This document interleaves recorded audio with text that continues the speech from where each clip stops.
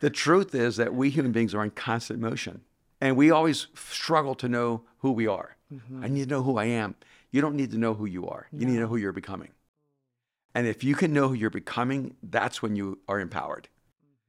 The people in your life who try to hold you back, they know who you are. And most of the time we live in a little bit of an illusion of knowing who we want to be, but we're not that person yet. And that's why a lot of times people push back. You go, Emily, you're not really that person yet. And it's because you're seeing who you're becoming. And so it's better to go, yeah, I'm not that person yet. It's just who I'm becoming. Yes, and right. my identity is in who I'm becoming, not who I am or who I was.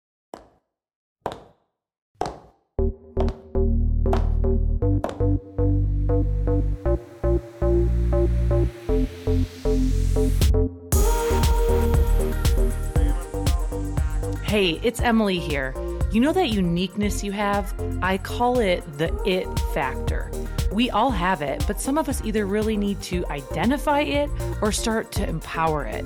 This show is all about giving you the lessons, tools, and principles I've learned after building a 9-figure sales organization, training leaders around the globe, and working alongside of some of the most influential people in this world.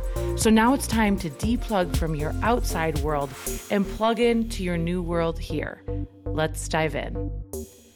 Hey everyone, welcome to the It Factor Show. Today is a very, very, very special episode for me. I always speak about mentors, and sometimes you have them direct in your life, and sometimes they're from afar. And as I was preparing for this interview today, I was in a state of deep gratitude as I look at my life and my journey. This man I'm about to interview has deeply impacted me on so many different ways. Erwin McManus is a life architect. He's a leading influence in not only the pastor world, but in the thought leader world. He is a true innovator, a creative. He has challenged my thinking and the thinking of millions of people. He's sold millions of books. He's in fact got a new one coming out called Mind Shift that you must read, and he is here today with me. Thank you for being here. Emily, I'm so excited about being here with you. I'm so excited. I got to tell you, straight up, I got to tell you a story. Is that okay? All right, sure, go ahead. Okay, so I moved to Santa Monica about 8 years ago, and from Minnesota. And in that time, I was really struggling with identity, around a lot of shame. I was going through a transition, a divorce at a very young age. And I was searching for meaning and I just needed to heal. And I needed God. But I was so repulsed because I grew up in a lot of rules, right? Mm-hmm. Catholic background, all the things. And so I was like, I need God, but I don't want God, all this stuff. And I had remembered there's this guy named Erwin McManus. And the reason I remembered you is because when I did extremely well in business at a young age, I got put on stage. And this guy was like, you need to learn how to communicate.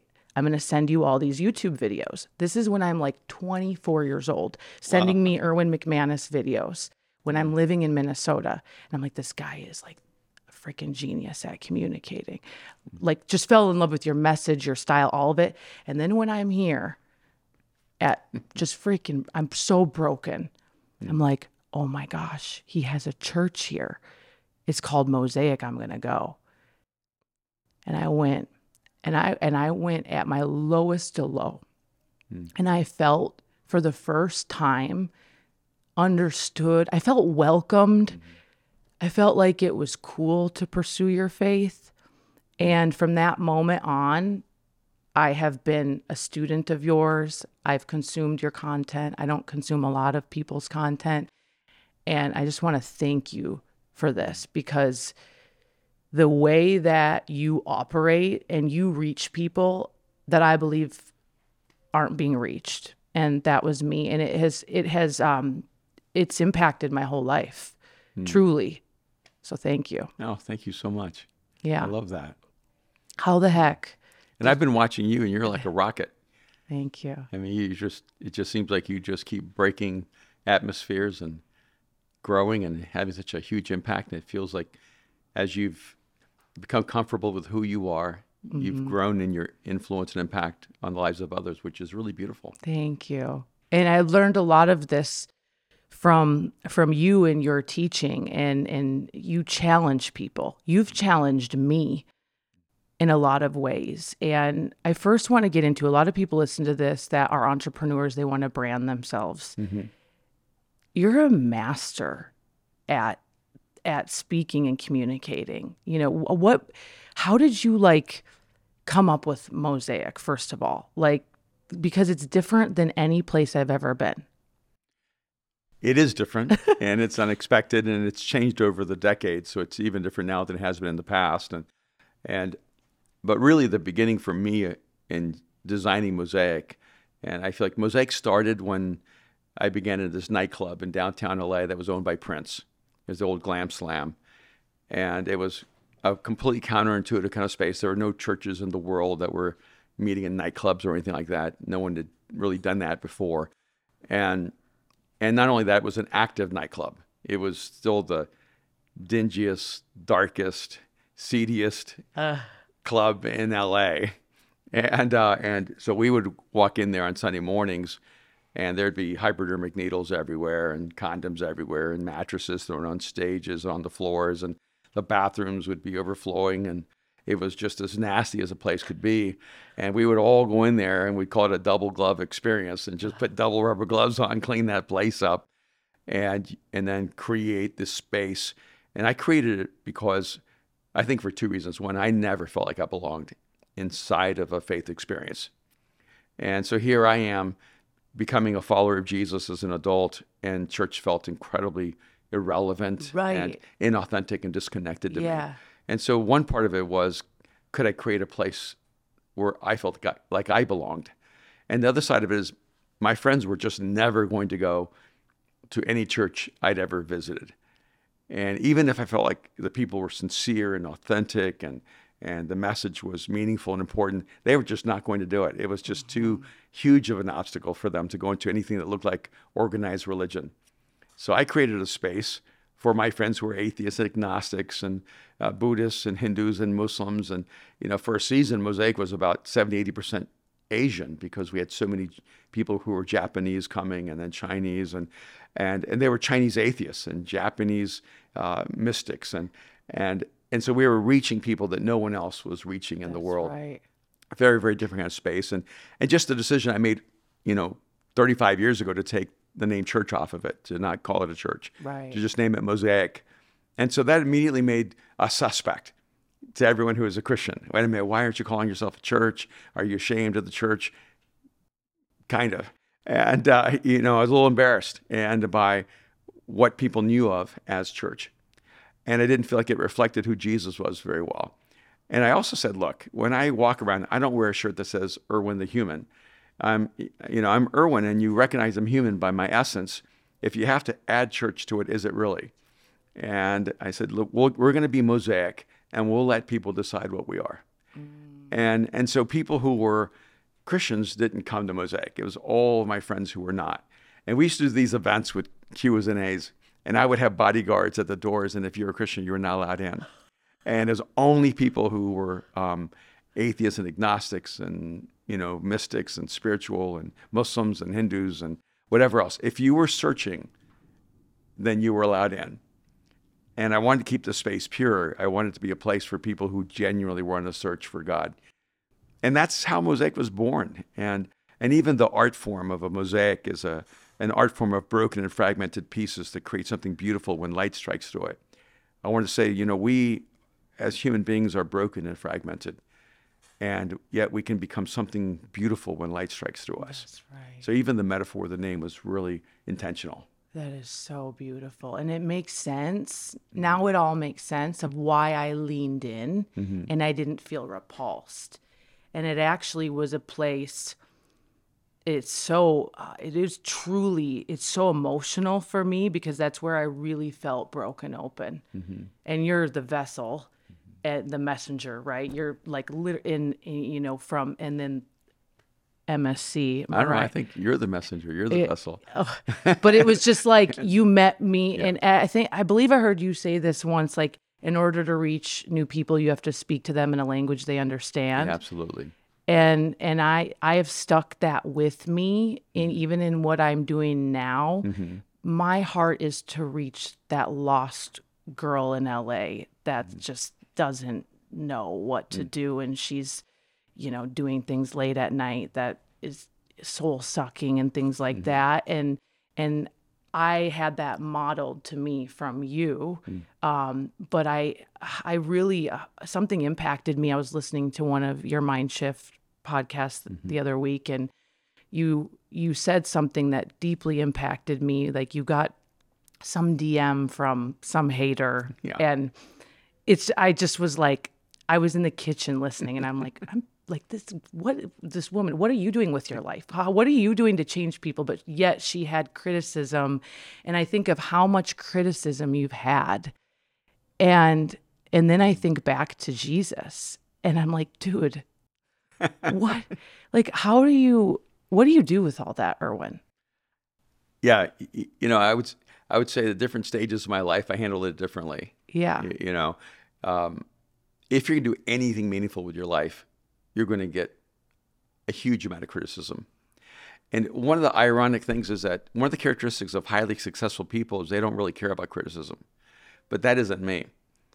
I actually am impacted by the criticism. I actually feel it. I wish I was more numb. Me too. To the criticism of other people. I wish I was a little bit more of a narcissist. Totally. Or even a sociopath, where I didn't feel any of that emotional, volatility, but I feel it all. And it has had an impact on me. But one of the things I had to do is decide, one, to never become so unteachable that you cannot learn from your enemies.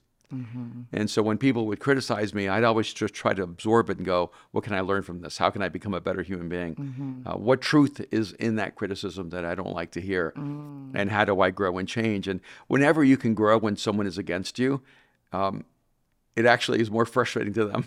Yep. Because they were not criticizing you so you could grow. They were trying to make you less. And when you take it and grow from it, you become more. That's right. And so you can actually make your enemy your friend. They don't befriend you, but you actually befriend them by absorbing it and growing from it. And then the other thing is just letting things go and realizing that most people, their criticism is a reflection of what they're going through, not what you're going through.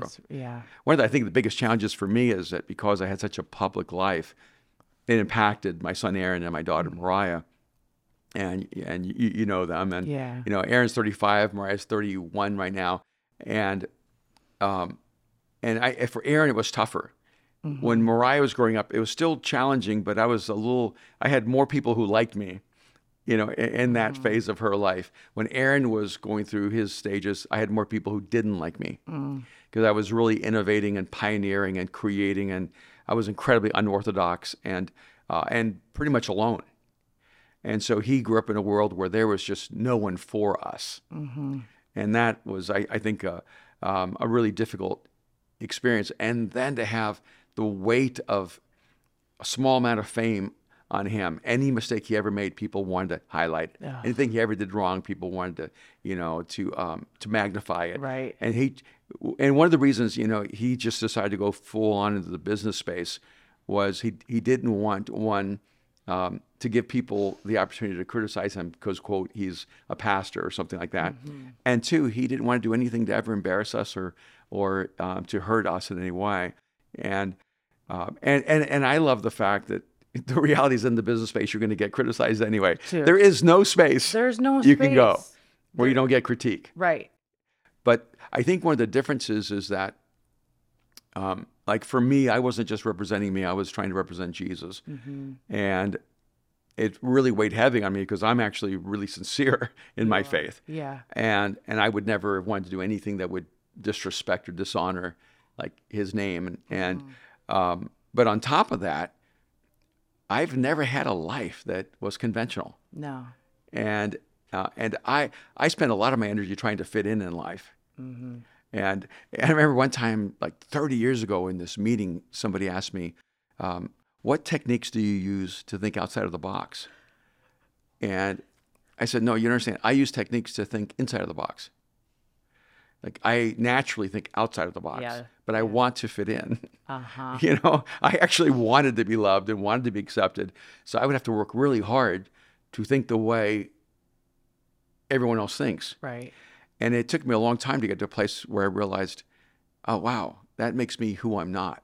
Exactly. And I just need to be who I am and let the chips fall where they may. And your mind and the way that you have been gifted is your superpower. Like that is your it.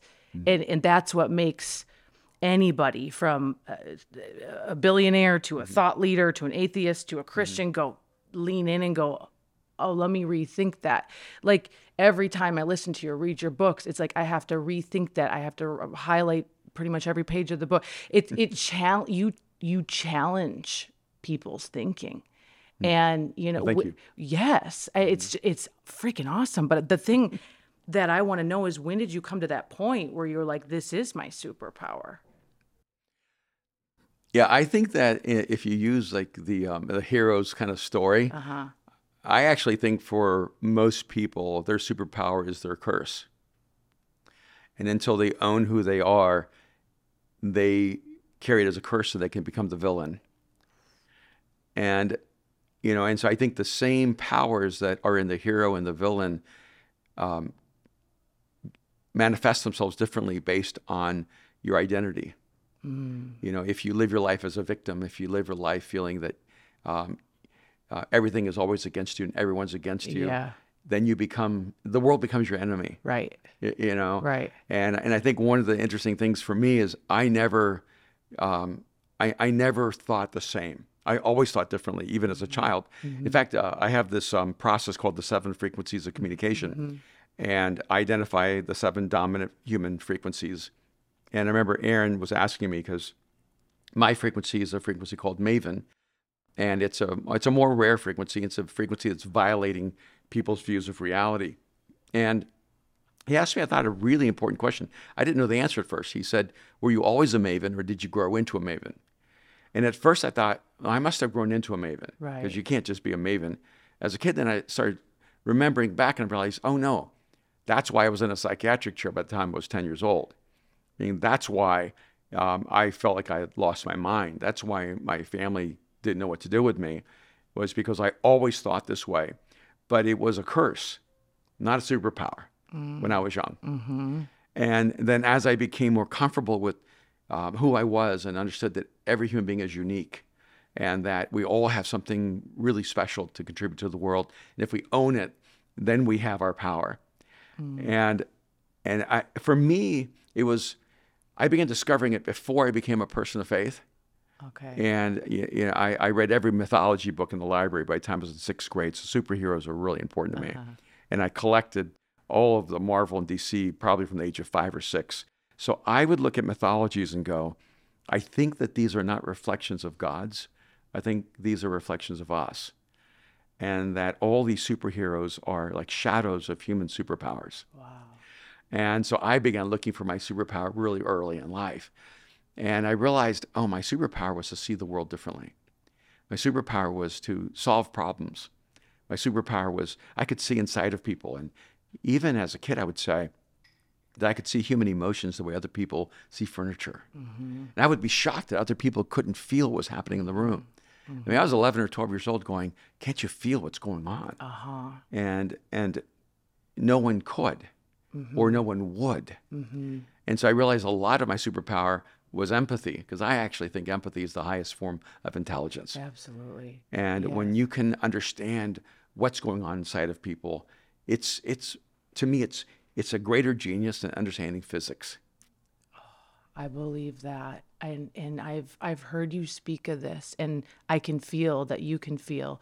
I feel to the point of life is a lot sometimes. It's a lot. Like I'll go speak on stage and then I'm like, I gotta go. It's a lot. It is such a gift to feel. And I know you feel on a whole different level. Like it's a true gift. But I wonder, for someone like you who, I mean, you mentor NFL teams, you've done work at the Pentagon, you do business, you do so much. Like, how do you handle feeling all the time? Like, do you have to go back to the cave to Yeah, there's a combination of I think two things for me. One was I have a neurological condition where I can't filter out information. And so I have, I think, what's called slow shutter speed, which makes me sound very slow. But and because I don't have a good sense of chronology, when you have fast shutter speed, your brain actually creates a chronology. You remember what happened 10 minutes ago, an hour ago, 2 days ago. Right. And I don't have that. And so sometimes I have the past and this moment and the future. And I don't have last week or last year or 5 years ago or 10 years ago. It all feels the same to me. And what it also does is all the information in the room comes at me at the same time. And so early in our marriage with Kim and I, she would find me like in a fetal position in a corner of a room, trying to stop data from crashing into my brain. And it was the same way with emotions. When I would be in a room, I could feel the emotions of everyone in the room, and it would just be paralyzing for me. And so early on, it felt so crippling, I thought it was going to kill me. And even my kids who have learned how to handle empathy differently than me, they'll say, "Hey, Dad, you can't take on all that. You can't take on all those feelings." And it would frustrate me, like if Mariah was upset with me, and she'd be over it 15 minutes later, and I'm still feeling it 3 days later. And and she was, "Dad, you just got to let go of things faster." And I have zero bitterness. Like, I don't feel any bitterness toward people. It's the weirdest thing. In fact, my kids will laugh. If someone like deeply hurts me, I forget that they were even a part of the story. I was in an airport in Istanbul, I think it was, and some guy came up to me and started talking to me, and he was a guy that did some horrific things, and he was apologizing in another country. And he's going on and on about how sorry he was and please forgive me. And I finally just said, "Thank you so much. Could you tell me your name?" Yeah. And when he told me his name, I remembered him, and I remembered, of course, he was part of our life. My mind just blocks that out. Maybe that's my defense mechanism. Right. And so I feel no resentment, no bitterness. I just move on from that. Wow. And because that's a level of pain that I just can't carry. And so I feel like that's one of my superpowers. I just don't carry resentment or bitterness. That is a superpower. But at the same time, if I feel like I've hurt you, I carry that forever. Wow. You know? And it is hilarious to me sometimes where I will get emails from people 10 years later lining out everything they did wrong and asking for forgiveness. And I didn't remember a single thing until I'm reading it. Yeah. And then when I read it, I remember it all. And I can tell you, my response is usually the same. "I'm so sorry you've carried that for so many years. If you had just asked for forgiveness 5 minutes later, you would have never had to carry it all these years." Wow. And I haven't been carrying it. I forgave Yeah. you 10 years ago, and I forgot about it completely. Yeah.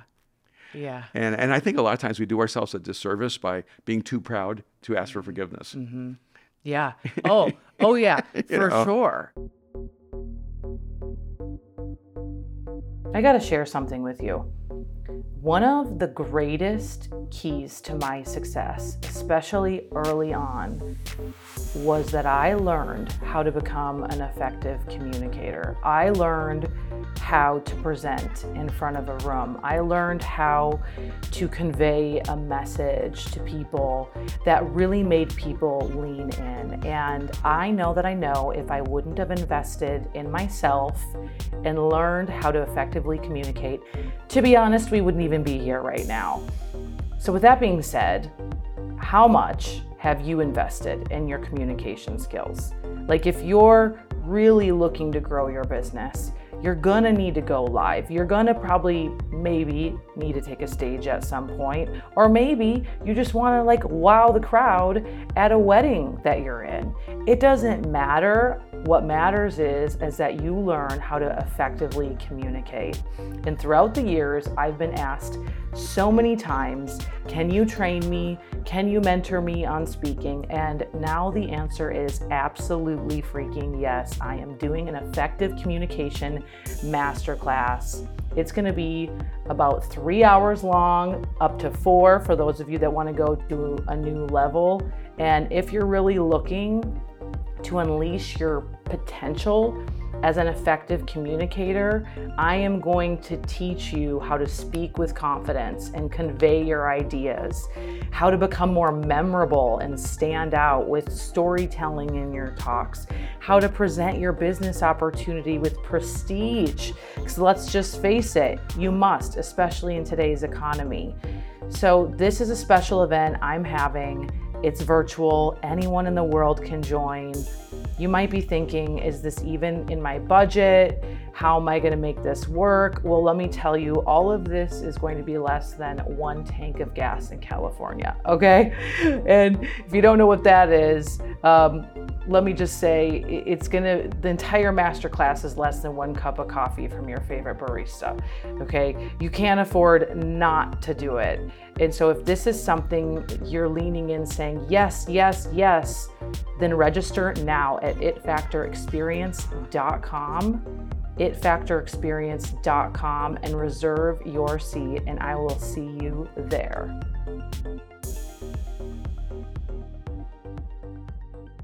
Something you talk about a lot is like pride, ego. Yeah. You recently did a thing about talent. It's not all around. If you base your confidence on your talent, it becomes arrogance and it's fragile. Yes, it is. But if you base your confidence on discipline or character, then it actually has resilience in it, and it's sustainable. Yeah. Which makes so much sense to me. And I remember early on when I found you, I was like even 5 years ago when I started really digging in, and I was at a place in business where I thought I was really great. I didn't realize I thought I was really great, but I thought I was great. And it's like crushing that, oh, I had this ego. And I'm so glad that I was able to go, no, you're not that great. You're not great at all, actually. Like you need to live your life for people in a different way and stop reading your news clippings, And I have experienced you go from cocky to confident. Yeah.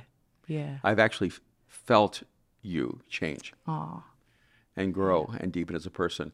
And I think, honestly, the early stuff, you got to give yourself a pass because like early on when you don't have experience, you're trying to figure it out. You're just trying to believe in yourself so hard. And if no one else will believe in you, you got to believe in yourself hard, Right. And so I kind of give everyone permission in their 20s just have a little drop of cocky, you know? And because it's really just trying to overcome insecurity. It is. That's what it is. Oh, 100%. Yeah. And then once you're able to work through the insecurity, you don't need the cockiness anymore because you have a sense of yourself. And you're like, I think I'm going to be okay. Yeah. I think I'm actually going to be good at something. Yeah. And, and then something really deep happens, and I think that's confidence. 100%. And then I had like an identity shift where I used to just place my identity on what I accomplished. I think that came from being raised by a single mom, and my dad left when I was born. And so I was always searching and trying to achieve, to get love and to get attention. And when I had success in business, I was like, oh, this is my identity. And then I'm like, no, Emily, it's not your identity. My identity lies in my relationship with God, right? And I'd love for you to expand on like identity and what you think of that, and What's interesting, this we have a space, Aaron and I, called the Arena, where we basically create a global mastermind, but online. And this week I talked about how to expand your capacity. And I said there are 3 dominant ingredients that help you expand your capacity, and one is mastery. If you get better at something with skills, you increase your capacity. The other one's mindset. If you focus on what I was talking about, mind flow, because I don't know if I always like the word mindset because it sounds like it's fixed. I actually love the phrase mind flow because it's about what you're allowing into your mind. And so when you're allowing positive narratives, hope, optimism, love, compassion, generosity to flow through your mind, it actually opens your mind. When your mind is flowing with bitterness, fear, doubt, anger, insecurity, a need for ego, your inner world actually decreases in its capacity. But the third one is identity. And identity actually has a huge influence in your capacity. When you don't believe you, in a sense, deserve to succeed, you won't succeed. When you don't feel you deserve love, you will not find love. when you don't feel that you deserve to be trusted, you won't be trusted. And what's interesting is your own definition of yourself has a huge impact on your capacity for life, not just in business, but in relationships, in love and intimacy, in happiness. If you don't feel you're worthy of happiness, you'll never be happy. That's right. If you don't feel that you're worthy of significance, you'll always feel insignificant. So your identity is really significant in what you're capable of experiencing in life. And I think sometimes what the challenge is that most of our identities are reflective identities. Our identities are based on what other people think and feel about us. And so when your identity is a reflective identity, who you say you are is really who everyone says you are, or who you think they say you are, your identity is really fragile because it's coming from the outside in. When your identity is rooted in, if you want to make it just fundamental, if your identity is rooted in the fact that you're created in the image of God and that you are actually the idea of God in flesh and blood, that you are loved and valued without ever doing anything, that you were loved and valued before you took your first breath. And the moment you begin to realize, oh, I start from value. I don't have to work toward value. I start with value. I start with worth. I don't have to build toward worth. I'm starting from there. Yes. And there's this wonderful thing that can happen when I always start from success. Like I don't work towards success. I start from success. I did this event one time in Orange County. I don't know, there were like 10,000 people. And then they had me on a podcast right after. And this was kind of I guess it was a big event. At least they thought it was a huge event. Yeah. And in the interview, the guy said, now that you've spoken on this stage, how do you think you're going to deal with success? And I looked at him and I said, I thought I was successful before I walked on your stage. Oh. So you're giving me new information. Yes. Yeah. and I said, in fact, when I was working in the inner city and there was 15, 20 people in a room with me and I was making $6,000 a month, I thought it was a success then. Wow. So I didn't have to wait 20 years to speak on your platform to become a success. Yeah. I worked from success, not to success. Wow. That is such a mind shift. And it makes a difference because you're not out there trying to prove that you're worthy of being loved. You're not. And it's such a different energy. It's such a different frequency. Yeah. And it transcends in everything you do. Sales, just being. It's like you're trying and trying and trying. It's like you're forcing and forcing instead of flowing and flowing. Wow, this is level 10 unlock. This is level 10. Like this is, and it makes so much sense because when I had that shift, I'm like, I'm already worthy. I'm already joyful. I already have, I don't need to, because that's the question everybody always asks, like, oh, what's next for you? You've hit your pinnacle.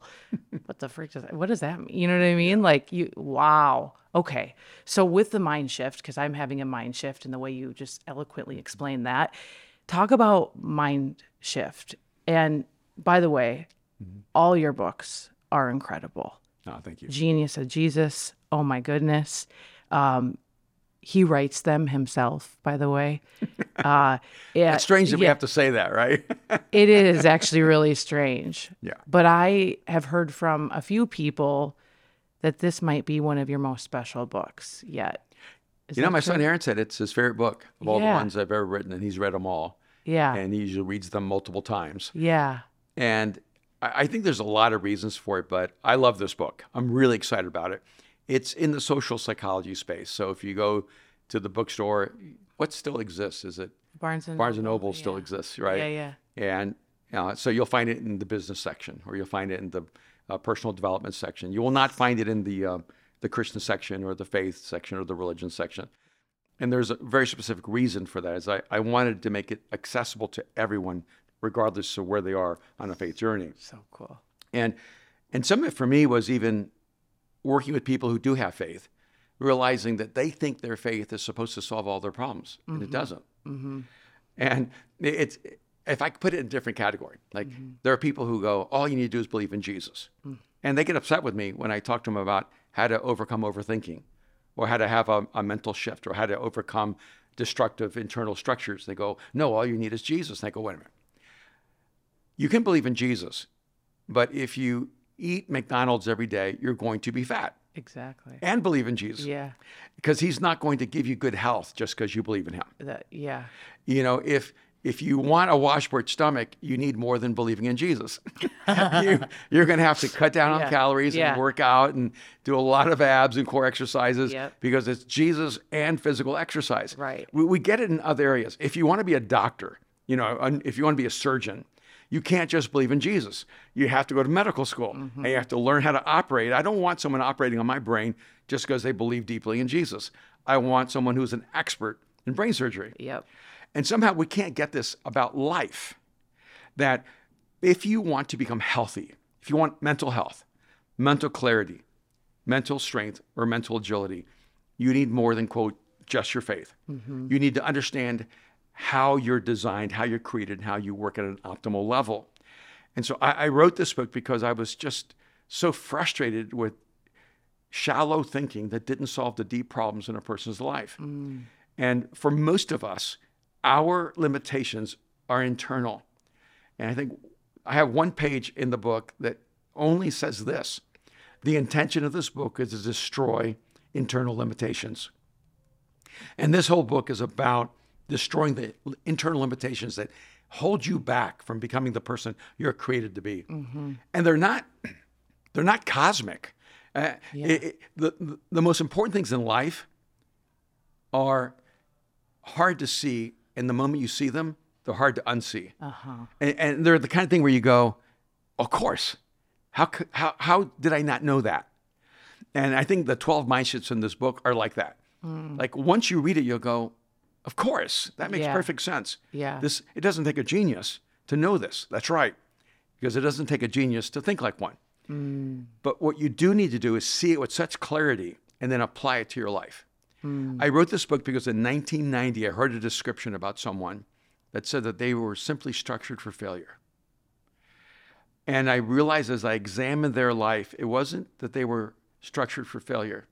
They were not structured for success. That most of us do not crumble under the weight of failure. Most of us actually crumble under the weight of success. Because we know that we're going to fail. Right. We have strategies for that. Yeah. But we actually don't know that success needs muscles that you build on, or you will become your own worst enemy moving towards your best life. Wow. And this makes sense. I think why you see people like go, woo, and then they crash and burn, right? Like I see that all the time. Like, what happened to them? And it's because they didn't have the internal structures that dealt with the weight of success. Oh my God. So what's one? Internal structure? Or should we read the book? No. Well, one, every book I write usually has a chapter 0. Because chapter 0 is where I need you to make a fundamental mind shift, a new way of thinking. And the mind shift that I need everyone to make is that every change they want in their life begins in their mind. And if they don't make the change in their mind, they will not make the change in their life. Right. If I were going to identify one mind shift in the book that I could highlight is you are your own ceiling. There's a chapter that talks about how most of us will perceive in life that someone else has stopped us, that someone else has limited us, that something else has stopped us, and or something in our past stopped us. It's because I never knew my dad, or because my parents were not present, or because becomes I went like through a a victim divorce. story. And you become a victim. Or it could be, the reason I don't succeed is the government. Or, everyone who's looking for policies to help them succeed are actually working from a self-limiting mindset.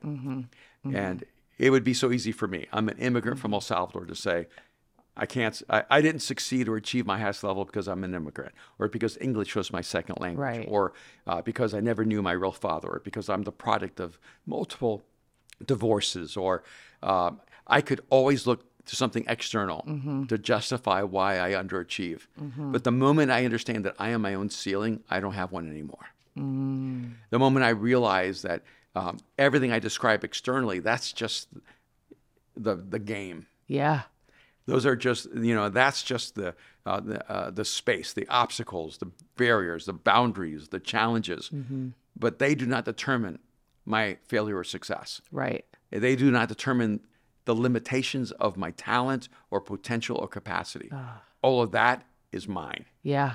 And people love to abdicate responsibility and say, it's your fault. Oh, totally. But here's what they don't realize they're doing. The moment I say, Emily, it's your fault, I'm also saying you're the only one with the power to change it. When I don't take responsibility, I actually abdicate power. The moment I say it's my responsibility, I now also say it's also my power to bring that change. Yes. And it really is true. It may not be your fault, but it's still your responsibility. Totally. And the reason I like being responsible is because I love having the power to bring change. Oof. And so the more responsibility I take, the more empowerment I receive. That is spot on. And I can even, I think of this mind shift I've had in my life. And I went from the victim story of raised by a single mom, dad I just wore it, right? And the second I go, no, this happened too, for me. I'm independent. You throw me in the middle of the street in LA and I'm street smart all day long. I can talk my way through it. I can figure it out because of it. And I shifted. And that's when I saw the ceiling lift, right? Oh, this is so good. And so this book, did you collect stories from people or is it? All my stories are always connected to me. Okay. And the reason for that is I'm not a researcher in the sense of I'm trying to research to tell you random stories or arbitrary stories to validate my point. If I haven't lived it, I don't write it. Oh, wow. Yeah. So every story usually has a intense connection to me in some way or another. And so even when it's a story of someone else's, because there's a lot of stories of my friends, but they actually are my friends. Yeah. So I end up, so I have a friend who lost $2 billion. And in his company's money, $55 million of his own personally, who had a heart attack and had gone to 270 pounds. And I watched the radical transformation of his life and just walked away with a $4.2 billion settlement. And now is in great health and has saved his marriage and now has a great family. I do have a friend who started a company and in 9 years sold it for $1.2 billion. I have a friend who went to federal prison for 5 years for 7 kilos of cocaine. And as a drug runner. And because he was angry at God because he was about to get married, and right before the wedding, his fiancée died of cancer. Oh, wow. And so he thought, okay, God, if this is who you are, then I might as well just go and live like hell. And the first time he ever spoke, he told his story of being in prison for 5 years, and then I guess 7 years total. And after he spoke, it was really powerful. I said, the next time you speak, I don't want you to talk about being in prison because that's not your story. That's just one part of your story. You're not an ex-con. You're not an ex-anything. You're a future something. And that guy became the campus pastor of Mosaic in Mexico, and it grew to 2,000 within just a couple of years. And he's all tatted up, but sometimes he'll wear suits just to cover all the tattoos because his campus now is in the richest street in all of Latin America. It's the Rodeo Drive of Mexico City. Wow. And so it's funny, in the daytime he'll wear a suit, cover the tats for all the business people. At nighttime he has all the tats out for all the hipsters and all the edge culture. And it's your worst story is a part of your story, but it's not your story. Now I always tell people, as long as you're a victim in your mind, you're living someone else's story. As long as you're bitter, you're living someone else's story. And as long as you're carrying any negative emotions, you're actually in someone else's story. And the moment you get back into your story, and that's why forgiveness is so important. The moment you forgive, you're back in your own story. The moment you stop being a victim and you take responsibility for your life, you're back in your story. I don't want to live and die in someone else's story. No. I want to live my story. And I want to live it fully. So beautiful, so freeing and so beautiful. And this is, I've heard you say, I need you to say it better because you always say everything, but it's not who I am today. It's about my future, right? It's about who you're becoming. It's about who you're becoming. Yeah, it's funny. I sure you've probably heard me share this, but I was driving to San Diego from LA one time, and my wife Kim called me and she said, "Where are you?" And I said, I'm moving, so I cannot tell you where I am. I can tell you where I was. I can tell you where I'm going, but where I am doesn't exist because I'm in constant motion. And she said, shut up and just tell me where you are. But the truth is that we human beings are in constant motion. And we always struggle to know who we are. I need to know who I am. You don't need to know who you are. You need to know who you're becoming. Ooh. And if you can know who you're becoming, that's when you are empowered. The people in your life who try to hold you back, they know who you are. Right. And most of the time we live in a little bit of an illusion of knowing who we want to be, but we're not that person yet. And that's why a lot of times people push back. You go, Emily, you're not really that person yet. And it's because you're seeing who you're becoming. And so it's better to go, yeah, I'm not that person yet. It's just who I'm becoming. Yes, and right. my identity is in who I'm becoming, not who I am or who I was. Yes. And that for me was so liberating going, because, I have an alias. I'm not German. I have Erwin. I'm not Irish. I have McManus. I'm from El Salvador. I never knew my real father. I don't know a lot of my history. And so I always struggled with an identity crisis. Right. And I realized I'm never going to solve my identity crisis if I try to figure out who I was or where I came from. Right. And I'm not going to solve it by trying to figure out who I am because I'm always changing. Always. And I feel like I'm always in flux. Same. I'm always growing and developing and becoming. Yeah. And so my whole identity is based on who I'm becoming.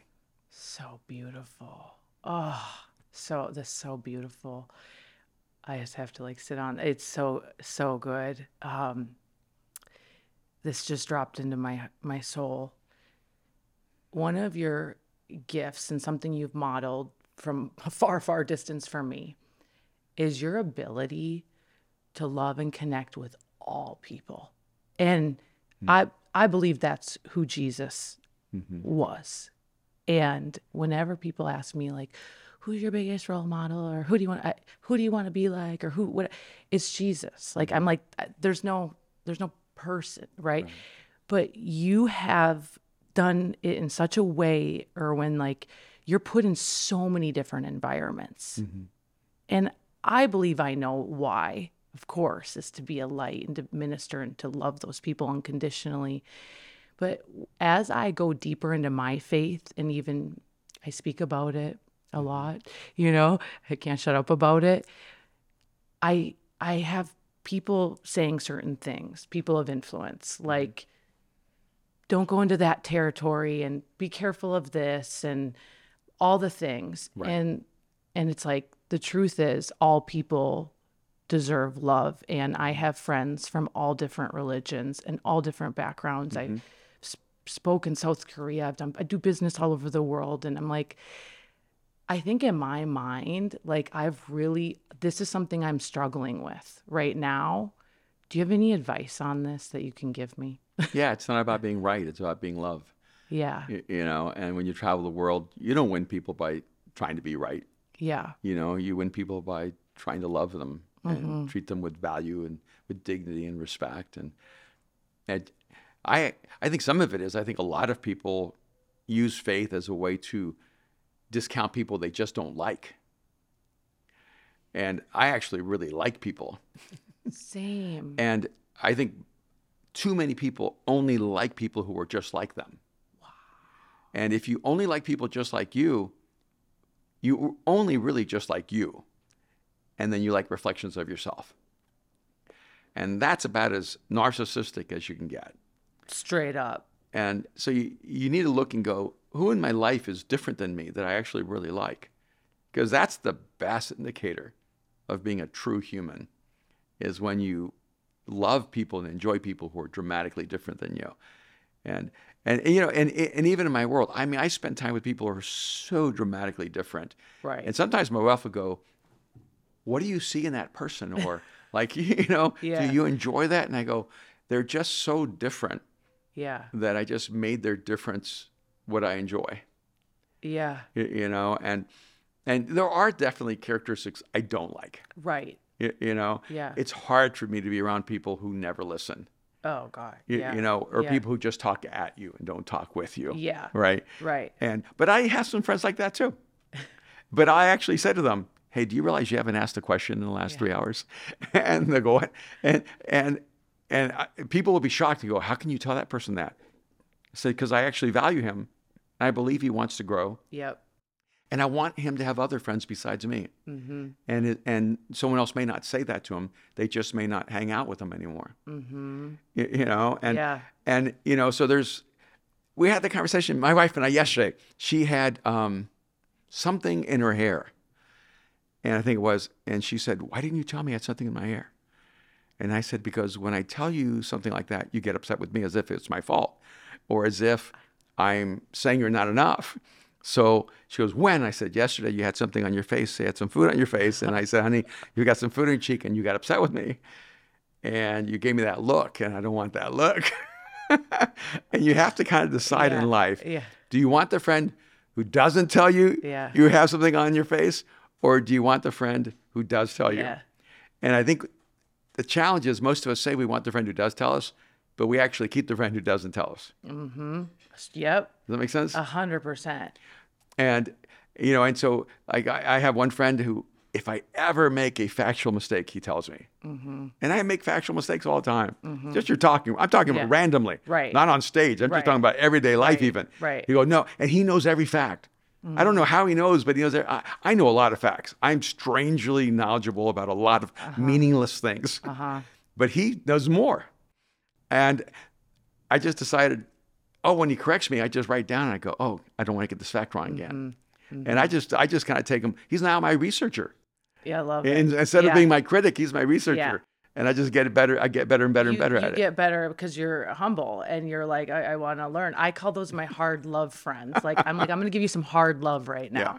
Yeah. And that's what I want in my life. I'm like, please, those people are like the people I respect the most. Mm-hmm. And it's like we're just sharpening each other all the time. And I have friends who will call me up and go, I just saw your Instagram post. This is what you didn't do right. And it irritates me. Yeah. And then I change it. Yeah. Same. I'm like, I do that all the time with. Right. You're allowed your 30 seconds of irritation. Yeah. You know? So my question is this. So when you're in the jungle, when you're not, because this is what a lot of Christians will say, be careful, blah, blah, and I understand. Mm-hmm. But when you go into these other worlds, right? And you're friends with all these different people, is it because you know so deeply who you are and whose you are that you don't get tempted by these other people? You don't get persuaded? Do you know where I'm going with this? Well, I think if a person is, let's say, living in a lifestyle that I don't agree with, right, or has a belief system I really disagree with, yeah, I never see it as my responsibility to change their mind. Okay. Because I could barely change me. Yeah. I'm not going to take the responsibility of trying to change other people. I can help people who want to change, but I don't need to try to change people who don't want to change. Mm-hmm. So I think the first thing I assess is whether a person's asking me to help them. Okay. If someone asks me to help them change or help them move into a different way of living their life, I'm happy to help them. Yeah. But if they're not asking, I'm not offering. Not my job. Mm-hmm.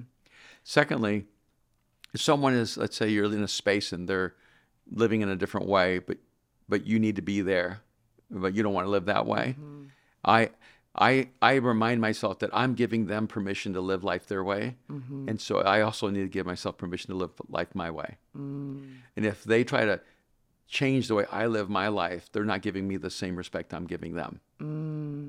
That makes sense? Yeah, 100%. And so I just, I try to live in a life of genuine mutual respect. Yeah. And every once in a while I do interject myself. Like I was at this mastermind, everyone was super rich, but for some reason it was a very young one. Uh-huh. They were almost all under 40 years old. And I'm at this dinner table and there's 6 guys.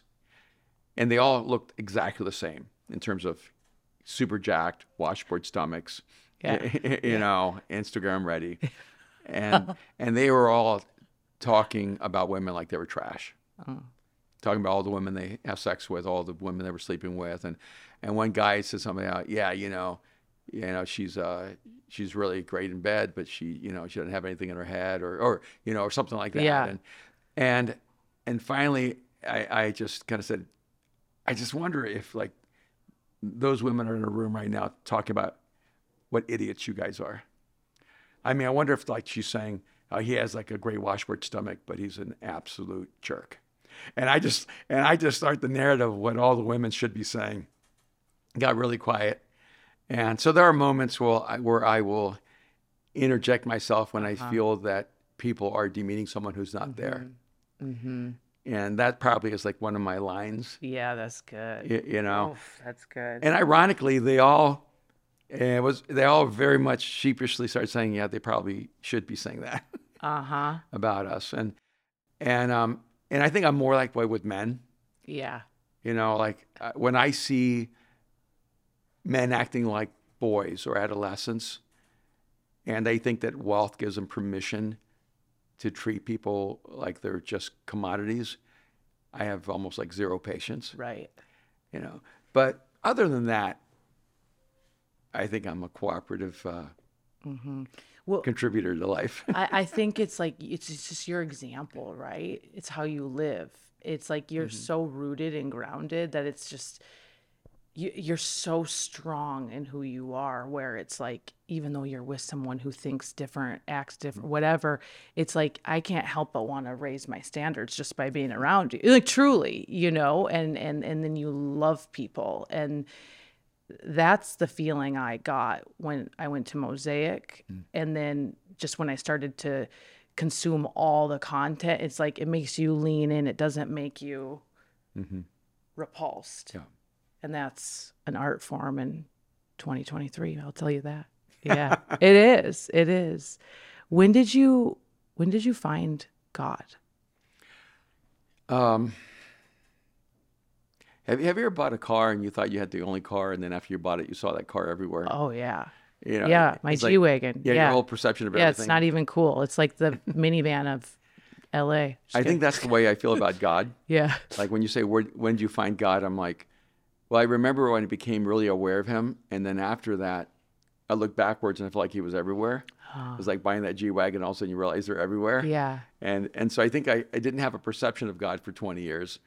And then people started having a conversation with me about faith and about God and about Jesus. And my mom, at the age of 42 or so, maybe 40, invited Jesus into her life. And so she was an adult, calls me up and tells me she's a Christian. I'm in college. And I have no idea what that means, but she'd been through a few divorces and had a really hard life. And when she said, I'm a Christian, she sounded happy.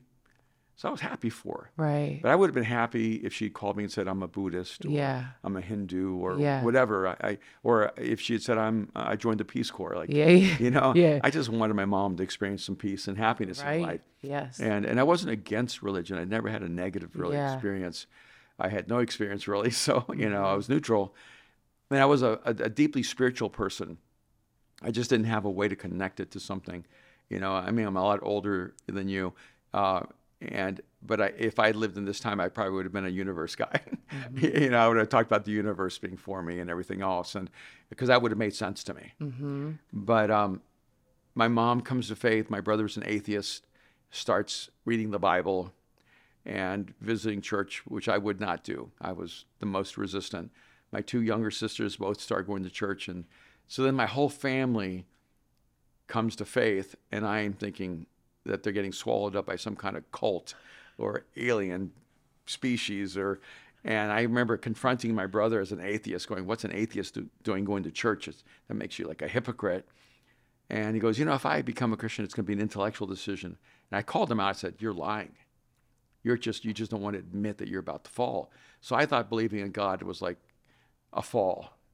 You're giving up on your intellect, giving up on your will, giving up on yourself. Yeah. And because I didn't have any context at all. And so then I find them all suddenly believing in Jesus, and that made me maybe more resistant. You're like the rebel kid. I do not I am such a nonconformist. I don't like doing Yeah. anything Yes. that the crowd is doing. Oh, And gosh. so sometimes I won't do the right thing because the crowd is doing Same. it. Everybody right? goes that way. I go, I'm going to take this way. And then later on, Yeah. you're going, shit, they were right. Yeah, yeah. Should have gone that way. But, so I was very resistant. And I tried multiple things to try to distract myself from even thinking about God. And because I think that's what sometimes we do. Mm-hmm. We try to fill the vacuum in our soul with something in life. And I remember I'd been dating this girl for 2 years, and so I flew her down to hang out with me so I could stop thinking about God, literally. And I remember just sitting on a street corner, and I actually broke down and wept. And she'd never seen me express any emotion. I was very stoic. Yeah. And she didn't know what to do, and she didn't realize what I was actually broken about was I realized that she couldn't fill this vacuum in my life. And I didn't know how to explain that to her. So I put her back on a plane and sent her home. and because I was trying any last-ditch effort to not have to turn to God. Right. And but there was just something really missing in my soul, something broken. And so I didn't research. I was a philosopher in college. I studied everyone and everything. And I was more thorough with Socrates than I was with Jesus. I was more thorough with Aristotle and with, Descartes than I was with Jesus. What happened with Jesus was just an act of desperation. I just prayed one day and I said, God, if you're out there and I matter, then I'm in. Mm. And I just said, Jesus, if you're real, could you find some way to make that known to me? Mm-hmm. And it was just one of those, I just threw it into the heavens kind of prayer and had no factual, objective proof.